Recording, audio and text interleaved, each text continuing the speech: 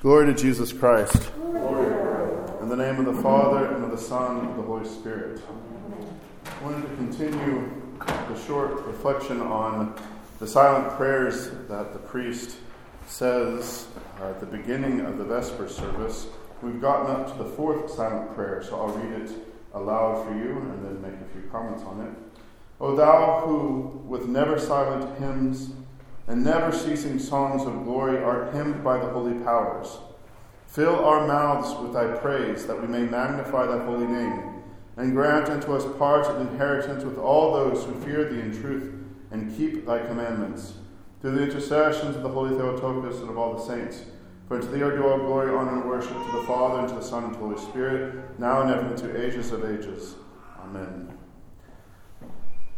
This prayer is especially poignant as we are within the Nativity Fast, as our eyes look to the great feast of the Nativity of our Lord that is coming within just a few weeks.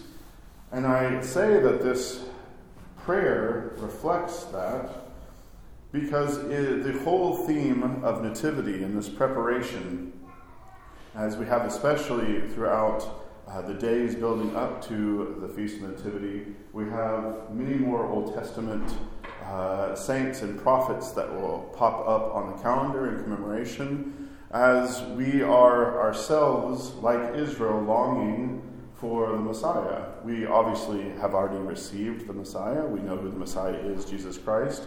But part of the, I'll say it, the tutorial of the education of the church is to prepare ourselves, bring ourselves through these different liturgical seasons so that we may wonder anew and afresh at the miracles and the mighty works that God has done for us, especially in His Son, our Lord God and Savior, Jesus Christ. The prayer that we just read underlines a main theme of Orthodox worship. And it's a theme that is throughout Scripture, that around God there is always a joyful noise of children. There's also a never silent hymn, that the angels that are around His throne is where initially Adam and Eve, as they prepare the garden, and as God comes and rests in His garden temple with them in paradise, that they would be surrounded and live life with angels.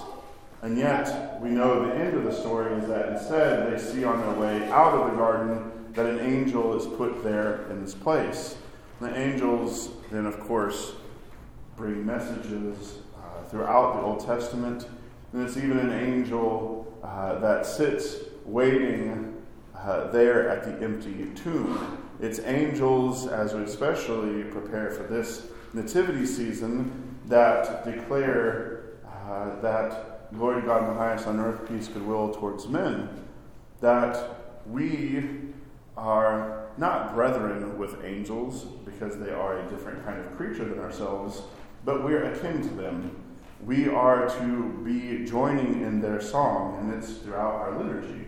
We talk about we who mystically represent the cherubim and sing the thrice holy hymn, that we in our basic fundamental reason for existence is to give glory and honor to our God, the Creator. So we join in this never silent hymnody, the never ceasing songs of glory, because as this prayer says, or asks, God to fill our mouths with thy praise, that we may magnify thy holy name.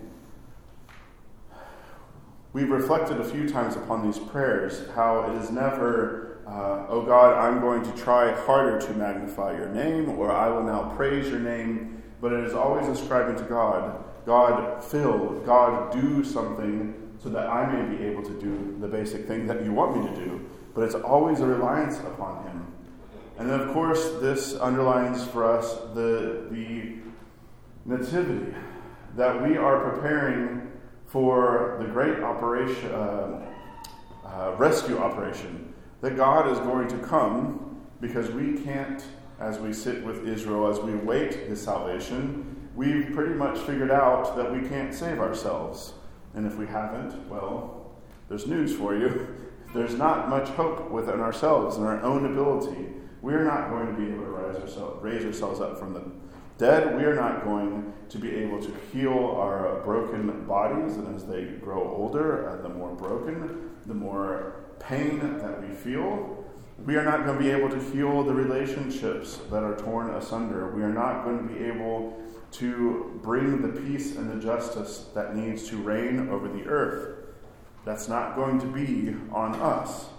It is going to be God who, in his nativity, brought good tidings to all of us, the good news that the captivity is over.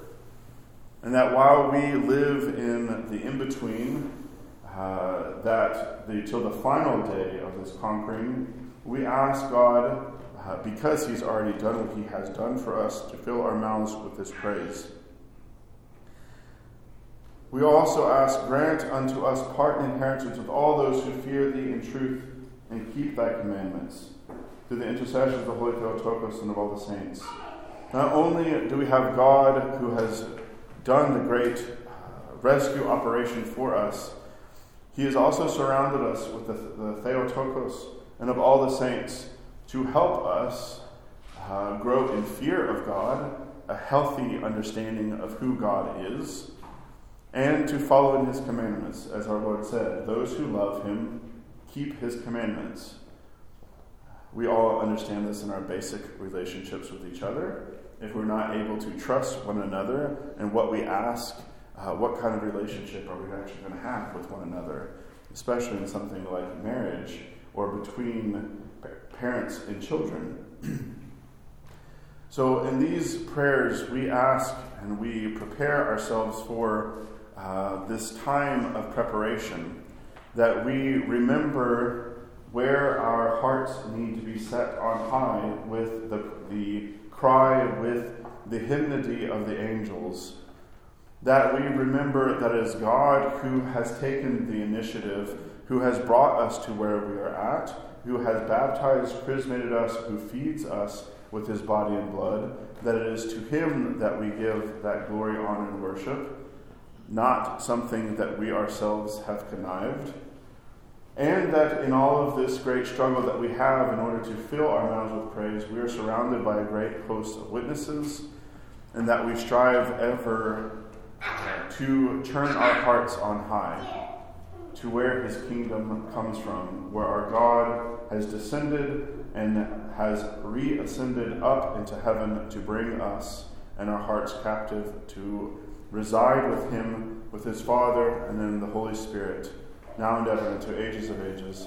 Amen.